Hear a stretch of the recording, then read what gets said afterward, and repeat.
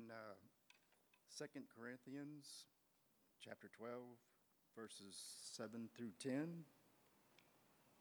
To keep from becoming conceited because of these surpassing great revelations, there are given me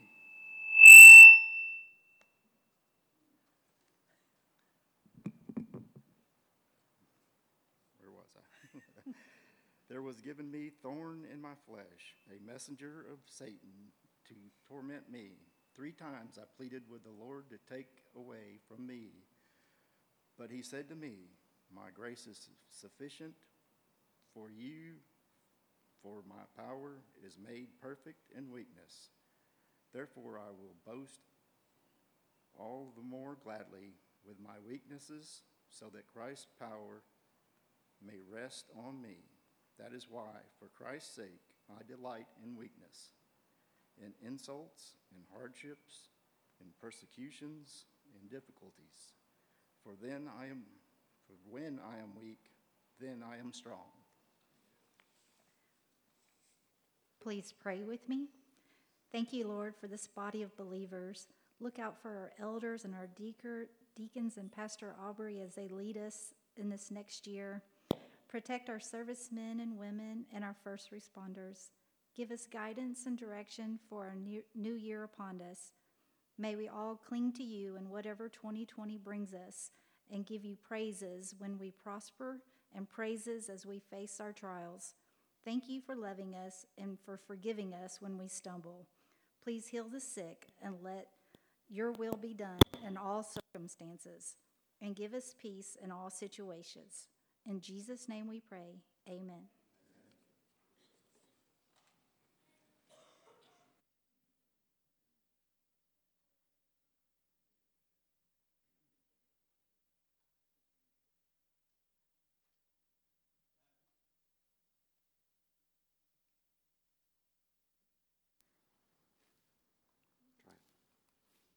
We good?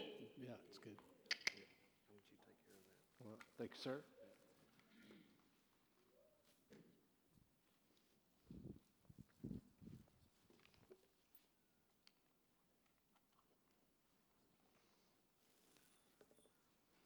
It is good to be here. Obviously, you need to have in your mind Danny Ailey Wine. Obviously, is in the middle of his struggle with cancer, and that's an ongoing. Obviously, you need to be in prayer for him. Larry Estes is home, which is really good. He's excited about that, recovering from quadruple bypass, and obviously continue to keep Melanie and Larry both in your prayers. And then our men's Bible studies will begin that first week in January. We have one at JMF. Mark Stasny's on, is that Wednesday morning at 7 o'clock? 6 o'clock, that's right, 6. And then we have one at Micon, which is over off Prairie Rock. And we have that at Monday mornings on 7 o'clock. So you're welcome to those. And I know Paul has one on Thursday evenings as well. So take advantage of those as we start the new year. Open your Bibles to Galatians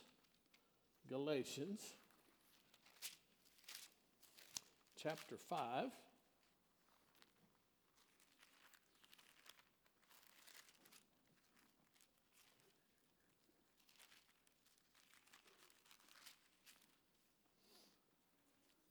Chapter 5, the book of Galatians.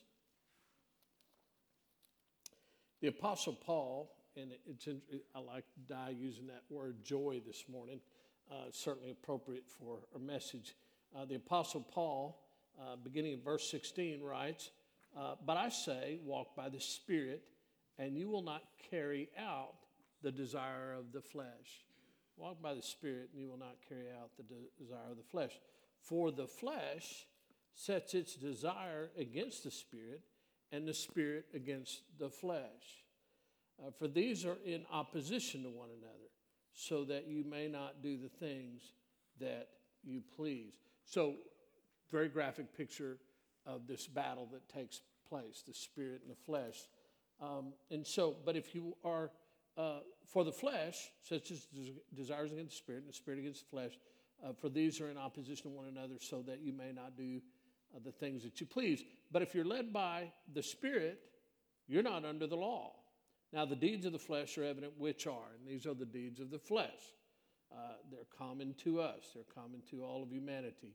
Immorality, impurity, sensuality, idolatry, sorcery, enmity, strife, jealousy, outburst of anger, disputes, dissensions, factions, envying, drunkenness, carousing, and things like these. There's that list. This is what our flesh desires. And things like these, of which I forewarn you, just as I have forewarned you, that those who practice such things shall not inherit the kingdom of God. If that's the practice of your life, you will not inherit the kingdom of God. But the fruit of the Spirit is love. Here's that word, joy, peace, patience, kindness, goodness, faithfulness, gentleness, self-control. Against such things, there's no law. There's no law. Now, those who belong to Christ Jesus have crucified the flesh with its passions and desires. If we live by the Spirit, let us also walk by the Spirit. Now go to Romans chapter 8. Romans chapter 8.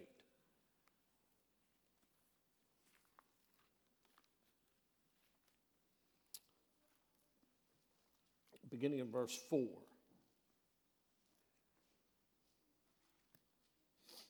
Romans 8, chapter 8, verse 4. And he mentions in verse 1 that great statement, therefore now there is no condemnation for those that are in Christ Jesus. In chapter 7, he had this great statement about his own personal life where he would say, why do I do the very thing I don't want to do? The good that I would do, I find that I cannot do. I find that the principle of evil dwells within me, the one who wishes to do good. And there's a picture of that struggle between the spirit and the flesh. In fact, he would cry out, he'd say, oh, who can free me from this body of death? But thanks be to God through our Lord and Savior Jesus Christ. Therefore now, there's no condemnation for those that are in Christ. So, in verse 4, he says, in order that the requirement of the law might be fulfilled on us who do not walk according to the flesh, but according to the Spirit. For those who are according to the flesh set their minds on the things of the flesh. Their mind. That's where their mind is. All that list of the flesh. But those who are according to the Spirit, the things of the Spirit. For the mind set on the flesh is death, but the mind set on the Spirit is life and peace. Because the mind set on the flesh is hostile towards God. For it does not subject itself to the law of God, for it is not even able to do so. And those who are in the flesh cannot please God. You cannot. You cannot inherit the kingdom of God, and you cannot please God. However, church, Christians, you're not in the flesh, but in the Spirit. If indeed the Spirit of God dwells in you, but if anyone does not have the Spirit of Christ, he does not belong to him. And if Christ is in you, though the body is dead because of sin, yet the Spirit is alive because of righteousness. But if the Spirit of him who raised Jesus from the dead dwells in you, he who raised Christ Jesus from the dead will also give life to your mortal bodies through his Spirit who indwells in you. Now, go to Deuteronomy chapter 6. Let me just say, Tammy and I, this week, actually, well, it's been the first week in December, this was our first, as we started preaching here, this marks 3 years that we've been here. We've been here 3 years now. I had visited prior to that, and I do this rarely. I can count on one hand the times that I've done this in my ministry.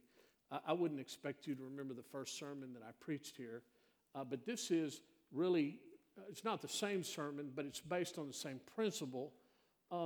As we finished our 3 years here and heading into a new year, I've been thinking a great deal, really fervently thinking a great deal about certainly our lives in ministry, our lives as a church, my life as a pastor, my life as a Christian, our work here, and then the ministry that God has given to all of us.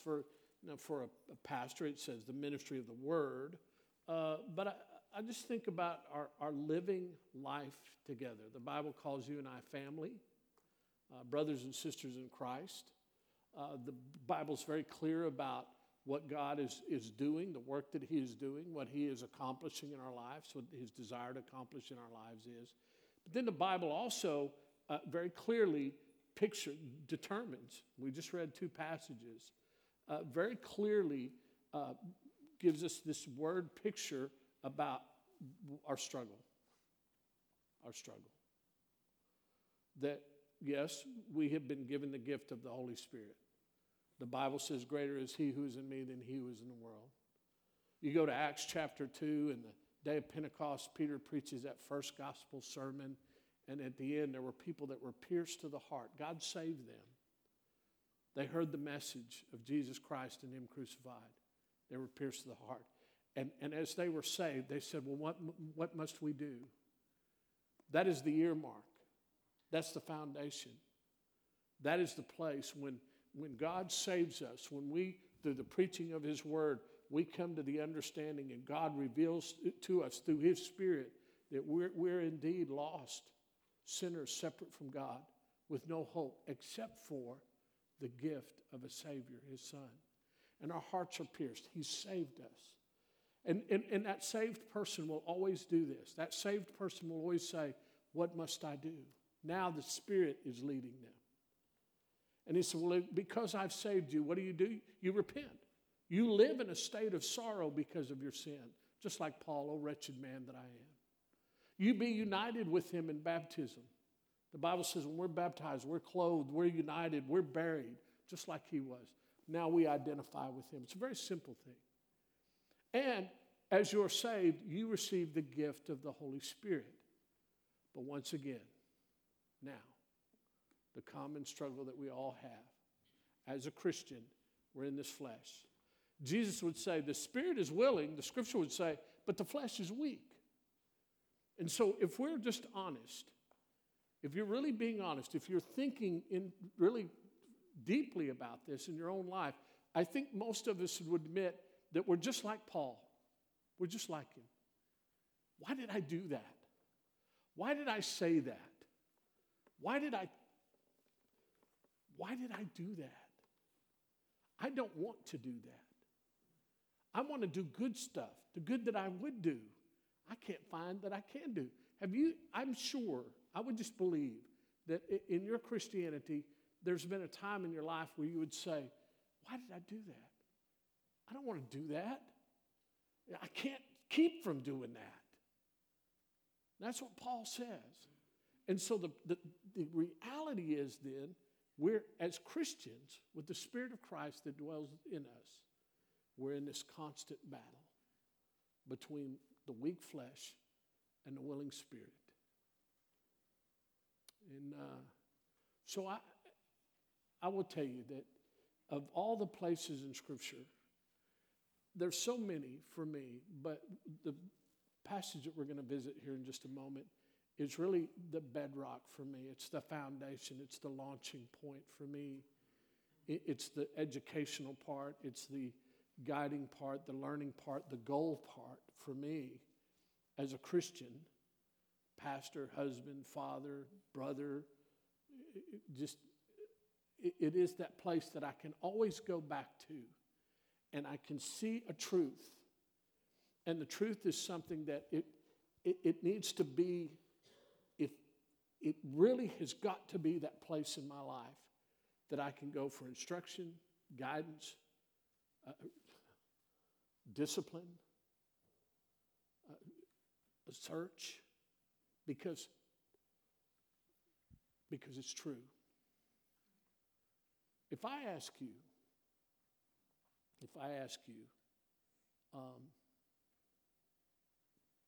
tell me, how does a person become spiritual, live spiritual, act spiritual, create spirituality, live through the Spirit? I know what I would hear because I've asked that question several hundred times over the last many years of ministry. I want you to think about that as we go to this passage in 2 Chronicles 20. I'm going to read another passage. I'd like for you to go to 2 Chronicles 20, but I'm going to read a passage out of Deuteronomy 6. So you can do both. In Deuteronomy 6, God leads the children of Israel out of slavery. And this is this lesson. They're going to be wandering in the desert for 40 years. They don't know that. They've been freed. And Moses, the teacher of the law that was Paul talked about in Romans and Galatians, the Torah, the Word of God, he says in verse 4 of chapter 6 of Deuteronomy, he says, "Hear, O Israel, the Lord is our God. The Lord is one. And you shall love the Lord your God with all your heart and with all your soul and with all your might. And these words which I'm commanding you today shall be on your heart. And you shall teach them diligently to your sons, and shall talk of them when you sit in your house, and when you walk by the way, and when you lie down, and when you rise up. And you shall bind them as a sign on your hand. They shall be as a frontal on your forehead. And you shall write them on the doorpost of your house and on your gates." So that was his first. And when Jesus was asked years later, 1,500 years later, and the Pharisees, the teacher of the law, came to him and said, "What is the greatest commandment?" Jesus quoted this passage. He said, "Love the Lord your God with all your heart, emotionally, with all your mind, intellectually, with all your strength, physically, and with all your soul, spiritually." You and I have 4 components. We have a spirit. We have a heart that's emotional. We have a mind that's intellectual. And we have a body that's physical. That's what we have.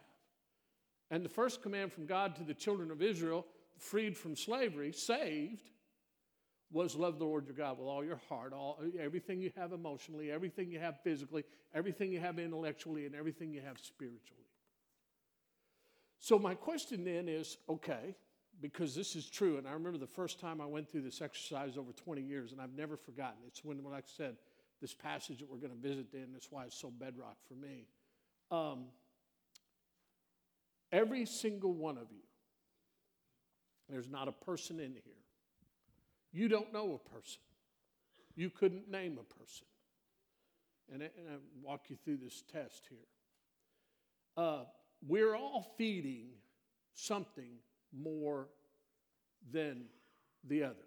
In other words, of the 4 ways that God designed us, again, emotionally, intellectually, physically, and spiritually, all of us are feeding something more. We may be feeding our intellect the most. We may be feeding our flesh the most. We may be feeding our emotions the most. And we may be feeding our spiritual side, our spirit the most. Now, you can always determine which one is being fed the most very easily. You really can. Our goal should be to feed our spirit. It is. Now, we feed all 4 of those at some level. But our goal should be to feed my spirit, to grow my spirit, to strengthen my spirit that's at war with my flesh. Now, I'm just going to ask you to walk me through this with me. So everybody here, you could name somebody, you could, you just think about him, that person is smart. When I think of somebody that's really smart, I think of that person. Just do that real quick. You don't have to say, who's the smartest person you know? I don't say, okay, who is the most emotional person you know? We all know somebody that's very emotional. That they're just very emotional. Who has the strongest physical presence you know? I always use, when I would talk with the inmates in prison, I would talk about football coaches. And I would say, for instance, Tom Landry or Tony Dungy, very spiritual, known for their spirituality. John Gruden, his emotion. Bill Parcells and Bill Cowher, their physical presence. Bill Belichick for his intellect. So those are football coaches. You may not relate to that. But every one of you knows somebody in your life that has a strong, when you see them, it's just a very strong physical presence. Maybe good, maybe bad. Well, you can tell they're feeding their flesh, the physical part. You know people who have bought into the whole intellectual, man, it's the brain, it's the smarts, it's the intelligence, it's the cognitive, that they've really, when I lived in Abilene, you have 3 private Christian universities there. And there were more preachers in every pulpit that had PhD, PhD, PhD, and the intellect. And here we are in College Station. There's a great emphasis on the intellect. Now, the problem with that is the intellect, the Scripture says, puffs up. Paul wrote to the Corinthians, he says, the problem with the intellect is that it puffs up. It's true. It makes us arrogant. And it just does. It's very hard. The more we feed our intellect, it's very hard When you think of somebody that's really, really, really smart, we see a biblical truth there. Many times they struggle with being puffed up. The problem of feeding our flesh, I have a dear friend of mine. He's the strongest guy I ever met in my life. You can Google him. His name's Ken Lane, Lain. He was the first guy in the world that's in competition to bench press 700 pounds. He's all over the internet, Ken Lane. I met him 20 years ago. He's got like a 58-inch, 60-inch chest, about a 38-inch waist. He's a short guy, about 5'11", massive chest, massive arms. He owns gyms, and he works out, still works out 3 or 4 hours a day. And when he walks in, he's got shocking white hair, and we used to call him the silverback. He's just a massive. You couldn't just see him and see this great physical presence. And I asked him years ago, I said, why do you no longer compete. At that time, he was in his late 40s. I said, why do you? He said, well, I want to look good in my grave. And that's what he said. I want to look good in my grave, my coffin. So, but what he was saying is the truth. You could be a vegan. You could run marathons. You could, exercise the way you're supposed to, drink plenty of water, all those good things, eat your vegetables. The truth of the matter is, this body, this flesh, is destined for decay. It is. It's temporary. Intellect puffs up. The flesh is going to die. The flesh is really the source of, if not all, certainly most of our problems. And then emotions. Oh, emotions. The Bible says that above all else, the heart, the emotions, and that was the Jews' expression for emotion. Above all else, the heart is more wicked than anything. Because our emotions lie to us. One of the greatest misnomers and unbiblical truths that the culture trust your gut. Oh, don't trust your gut. Oh, please don't. And it's become kind of there's some pride involved in that. Because you're saying, well, I've got some insight through my gut. And Satan loves that. He wants you to have that. But if your gut instinct is in objection to a truth that Scripture teaches, then it's wrong. It's wrong. Now, I could get very specific if you want to where that, because our emotions lie to us. And the Scripture very clearly, Jesus says, our emotions above all else. Above all else. They lie to us. Satan, now if you read in Ephesians chapter 6, it says, our struggle is it's not a physical struggle. It's a spiritual battle. If you go to 1 Peter, you'll read that Satan, he prowls around like a roaring lion looking for someone to devour. If you're a Christian and you're in the Spirit and you're struggling against your flesh, you have to admit that much of the struggle that you're encountering is a struggle with, all the things of the flesh, my emotions, my intellect, okay? And my body, the desires of my flesh, are at war. And Satan is the tempter. He's the accuser. That's what he is. But we've been told that greater is he who is in us than he who is in the world. And we've been told, resist him and he'll flee. But there's the dilemma. So here's the reality. Although I have an intellect, I'm emotional, there is a spiritual side to the emotions. It says, with the heart we believe, but we're going to end with that. So that's in Romans. In chapter 5, you go to chapter 10 all the way, it talks about the role of the heart, our emotions, in our faith. But the goal for you and I should be spiritual growth. 3 years now, here, so I've been able to measure. Where were we 3 years ago spiritually as a church? Now, you can do this with anything. I use football coaches. You should first do this with yourself. You should be honest enough. The Scripture says examine yourself. You should first say, so who is Aubrey feeding? Am I feeding more my intellect, my flesh, my emotions, or my spirit? Because we're going to feed all four. We just are. But which one is growing? Which one is being fed the most? Ask yourself. In marriage counseling, I'll go with a husband and wife, and this is the premise of that. You ask the husband and wife, so is your husband more spiritual, intellectual, physical, or emotional? And then the question, and I would have to say 99% of the time, they're right. They are. The ones that we're married to. What should be say, yeah, that person's more spiritual. Maybe they're 70% spiritual, 50% physical. There's a range here. So ask yourself. But now you can do this with anything. You could do this with your work.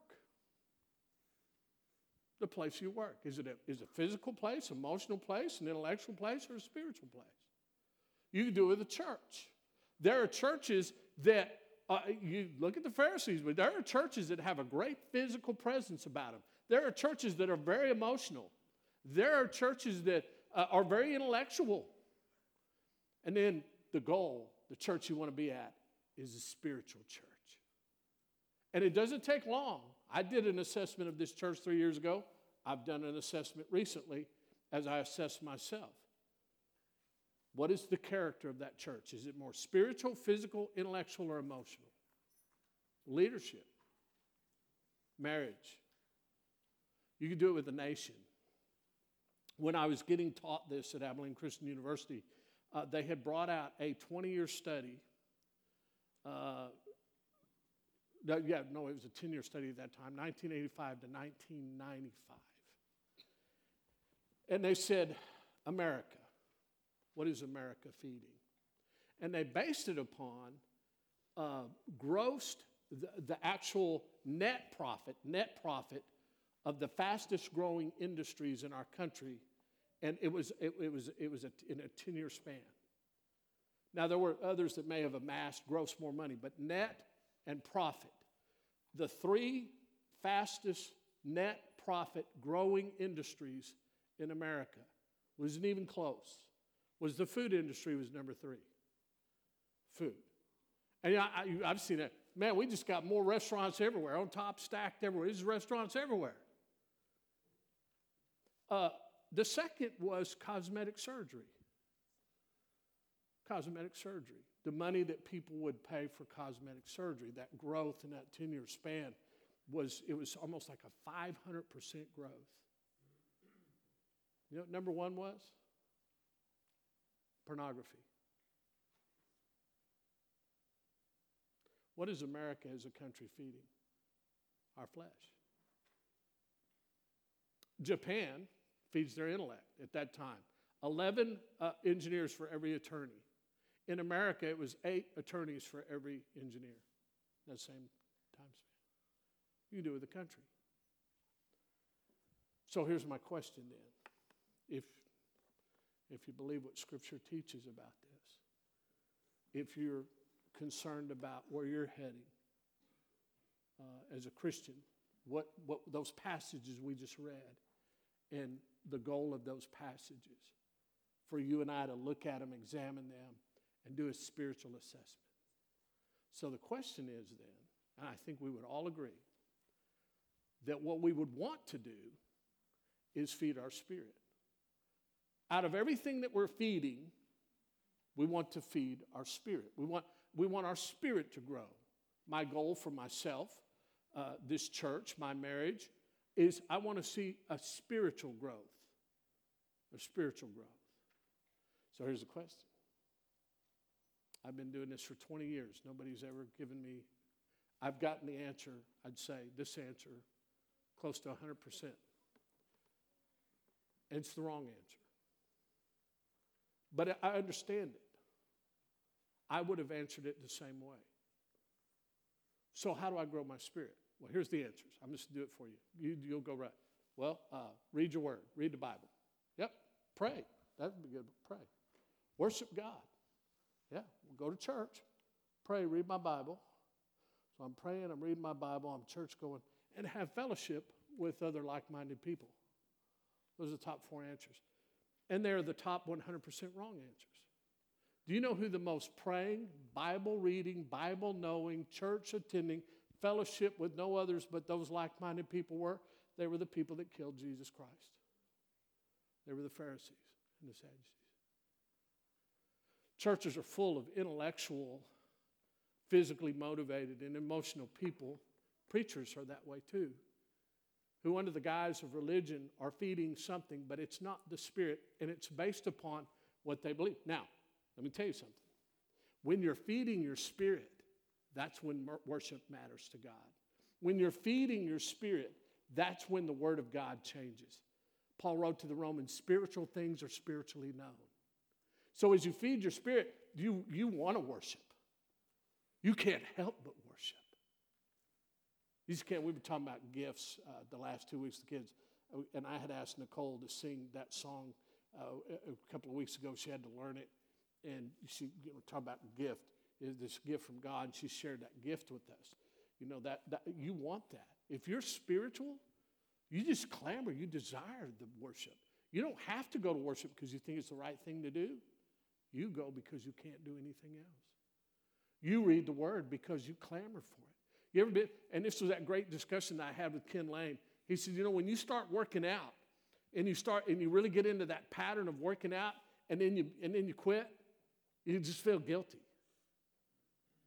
But then after a while, the pie is better than working out. But worship, as we're growing our spirit, you couldn't keep away from this building. It wouldn't be a choice or something that you think you should do. Reading your scripture, praying. Spiritual people don't pray out of obligation. Spiritual people pray out of a great spiritual hunger. So how do I feed my spirit? 2 Chronicles 20, my favorite story in the whole Old Testament. I want you to leave here after year 3 with us and beginning a new year, ending this year. I love what you did. I'm going to color this. I'm going to keep it on my desk.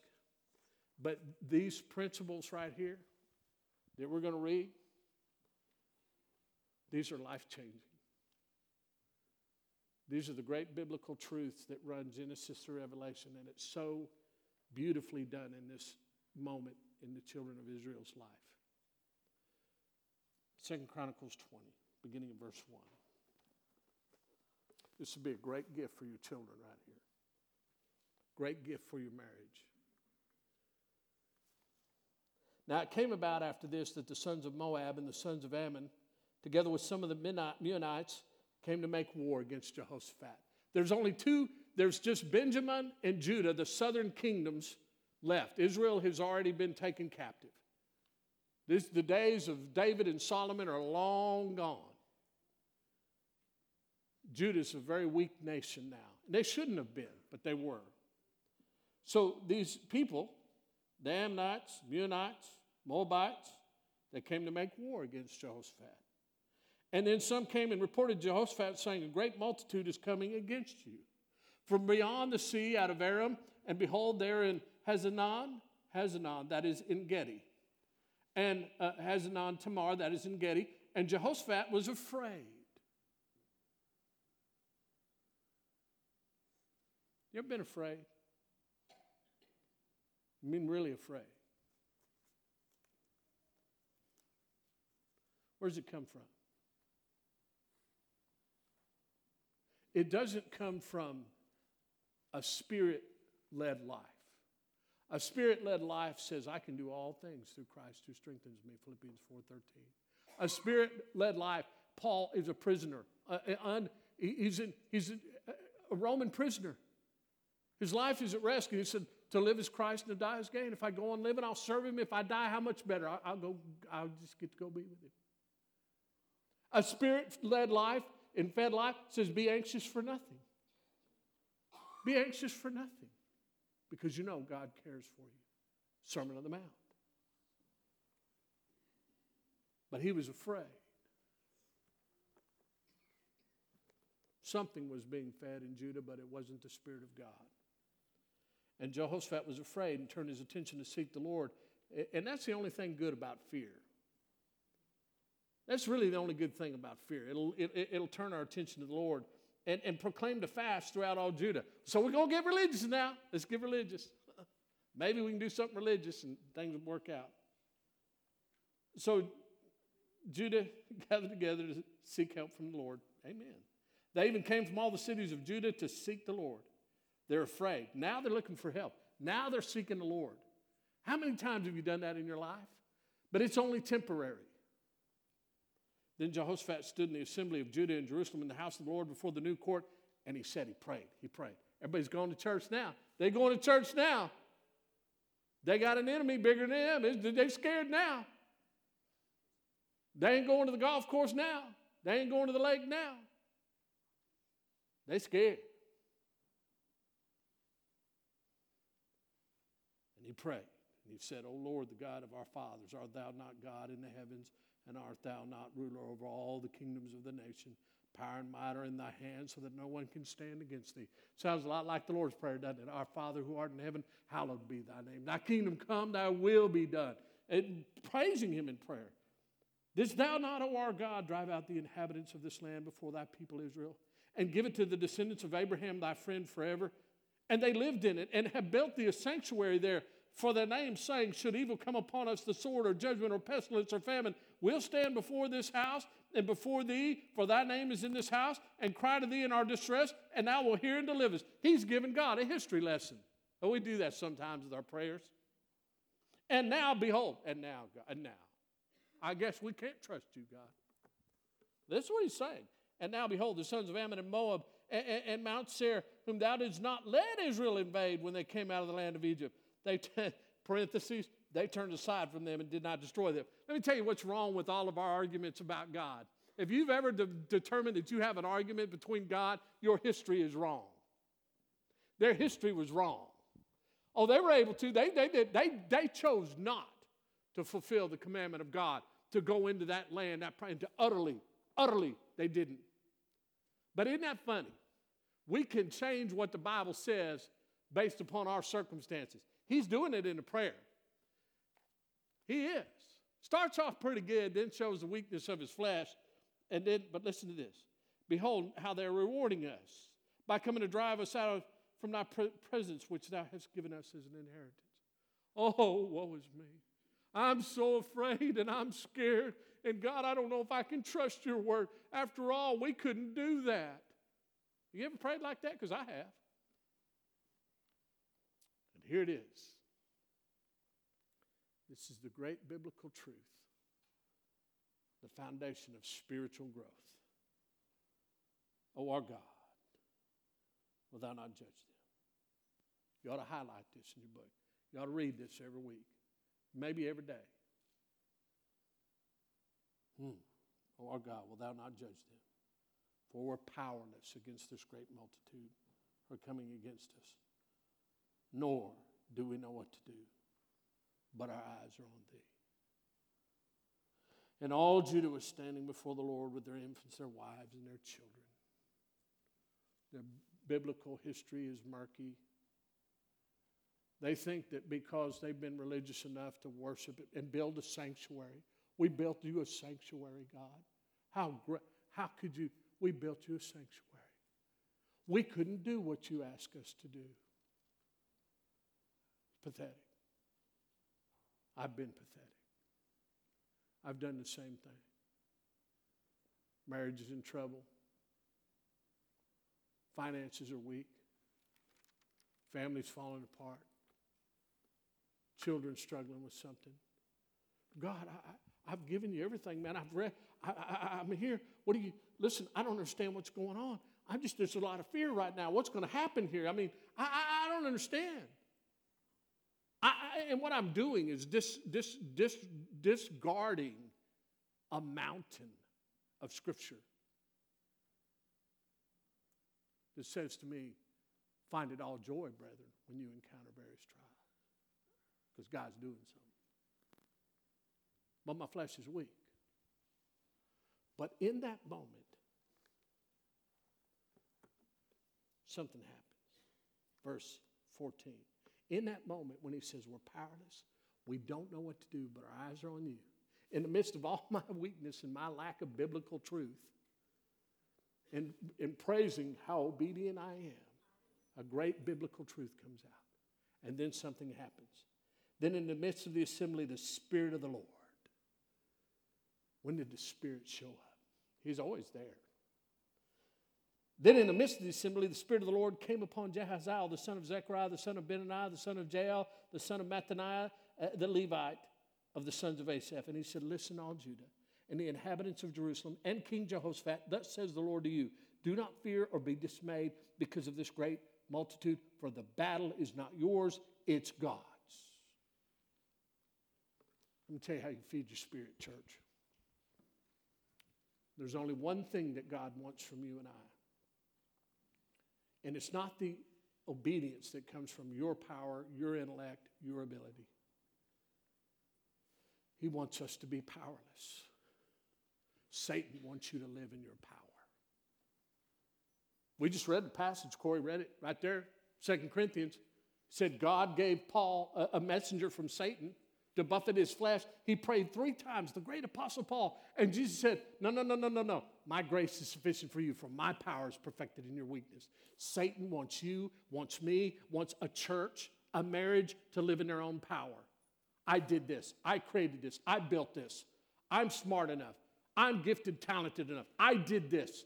You know, the 3 sins that are listed in Scripture, we did a great thing for our kids. It's the sin of our flesh. It's the sin of our eyes and desires. But the worst and most powerful sin that affects us is the sin of pride. And Satan tried to tempt Jesus on all 3 of those. He tried to appeal to his pride, his weakness, his eyes, his flesh. And he does the same thing with you and I, and our flesh is so willing. It's weak. Weakly willing, weak. But it wants you. When's the last thing? When do you really turn to God? When you've been stripped of your pride and all your power is gone. Dear Lord God Almighty, have mercy on me. That's when you feed your spirit. That's when the Word of God becomes alive. That's when the prayer has meaning. Worship pours out of you. But boy, old Satan wants you to rule in your flesh, wants to walk in your power.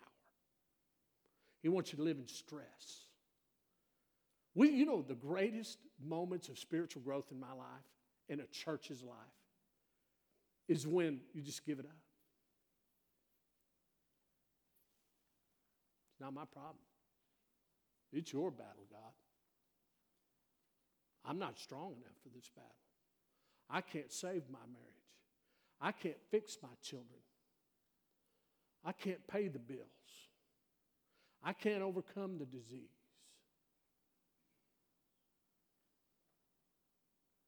But you can. You can.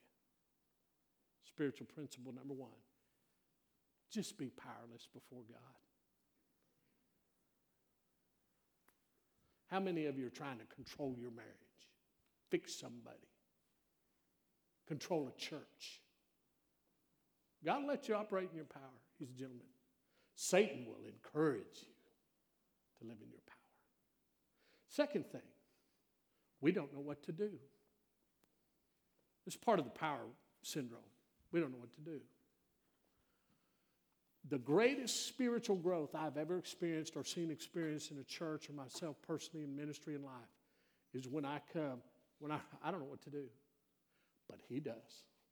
My favorite verse in the entire Bible is, I presume to know nothing but Jesus Christ and him crucified.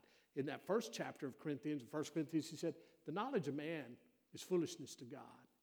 It's foolish. The message of the cross is foolish to men. Do you realize that? This is the message of the cross to intellectual men who puff themselves up with their intellect. Is foolishness to God. And the cross is foolish to men. It says the Gentiles think it's foolish, and the Jews, the religious people, they said it was a scandal. Do you believe that? That God's own people said the message of the cross was a scandal. That, you mean a poor carpenter's boy from Bethlehem in Galilee became the Son of God? He's going to die for our sins? And all of my obedience to the Word of the God is not going to be enough? Now I'm going to challenge you. Everything that's going on in your life right now, your marriage, your children, your business, your life, start thinking about it in terms of Jesus Christ and him crucified. Husbands, you want to love your wife the way Christ loves the church? Instead of seeing your wife as a physical object of intimacy or a partner or whatever it is you want to believe or think about your wife, maybe it's in bitterness, think of her in terms of Jesus Christ and him crucified. Think of your work, your skills, your gifts, your abilities, raising your children. Raising your children, that precious gift from God. Think of that child in terms of Jesus Christ and Him crucified. As much as you love that child, as much as you cherish that child, as much as you adore that child, you have never and never will love your child as much as the Savior on the cross. You're limited to what you can do for your child. He's not. So, I'm powerless. I don't know what to do, but He does. And here's the final step in spiritual growth. But our eyes are on you. The Bible says the desires of the eyes cannot be fulfilled. You know what the problem with all these children here? All these children here. And all these children here.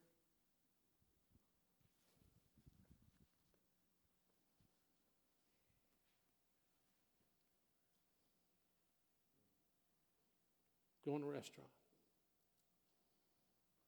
Let's see what people are looking at. How addictive is it? What are your eyes on? Are your eyes on pornography? Are your eyes on other people? I don't know. I have to struggle with my own eyes. When Jesus talked about adultery, He said, adultery is not even a flesh thing. If you look at another woman with lust, you've committed adultery. Goes for women too. What are your eyes on? The spirit is willing, but the flesh is weak. Now measure yourself. Are you operating in your power, your knowledge, but our eyes are on Him? What if not only could you see yourself, your marriage, your business, your work, your career, your health, in light of Jesus Christ and Him crucified? We're going to talk about revealing your powerlessness, because you and I have no power to save ourselves. But my mind is trained that way. And now my eyes. My eyes.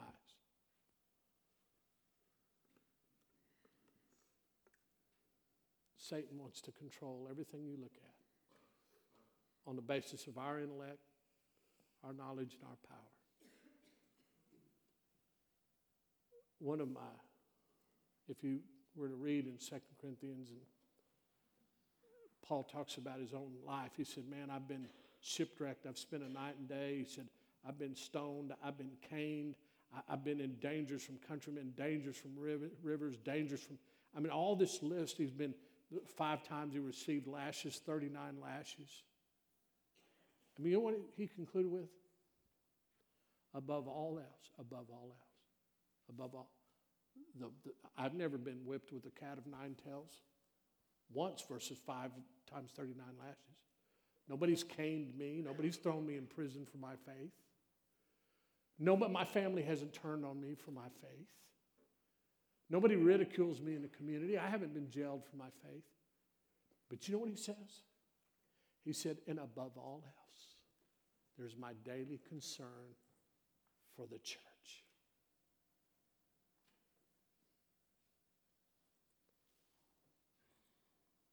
When Gandhi was asked what he thought about Jesus, he said, I don't have a problem with your Jesus.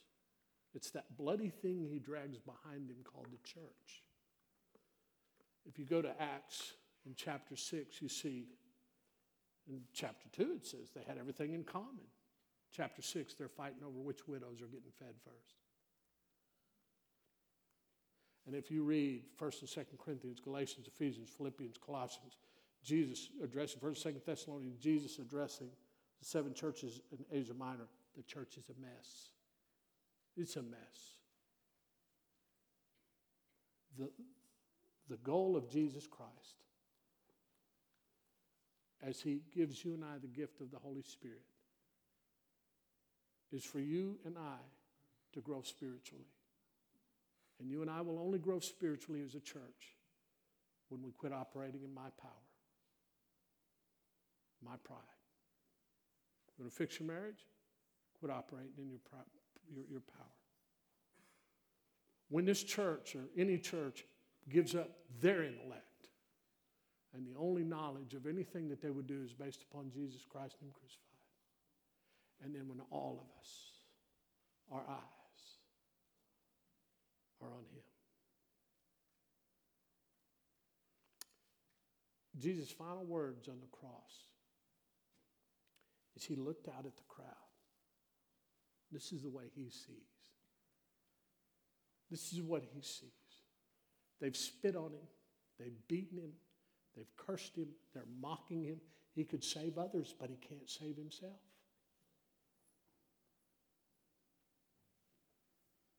His eyes, this is what his power said. This is what his intellect said, and this is what his eyes saw. Forgive them, Father. They don't know what they're doing. What a vision. What a mind. What a power. There was a Roman centurion. Powerful man. Strong enough to drive nails into the wrist of a convicted criminal. Strong enough to lift a cross and watch it thump. Smart enough to know what his duty was. And had seen a level of cruelty that most of us would never envision.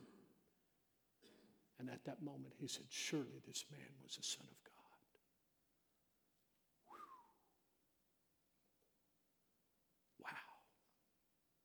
For the first time he saw power.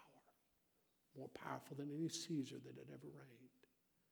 For the first time his knowledge expanded to a level that he couldn't even understand. And for the first time he had eyes that were looking at the Savior.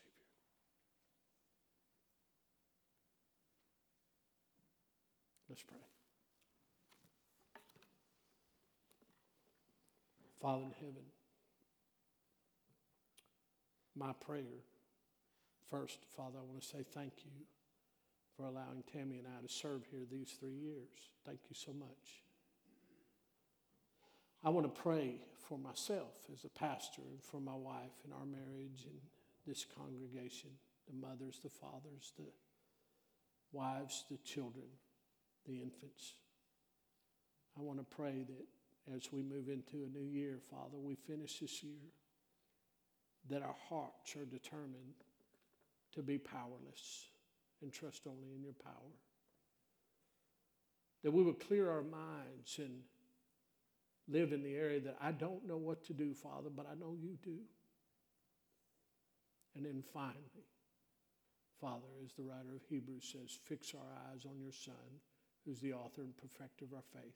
That's why I pray that we walk in your power, in your knowledge, with your vision, so clearly seen on the cross of your Son. And it's in his name we pray. Amen.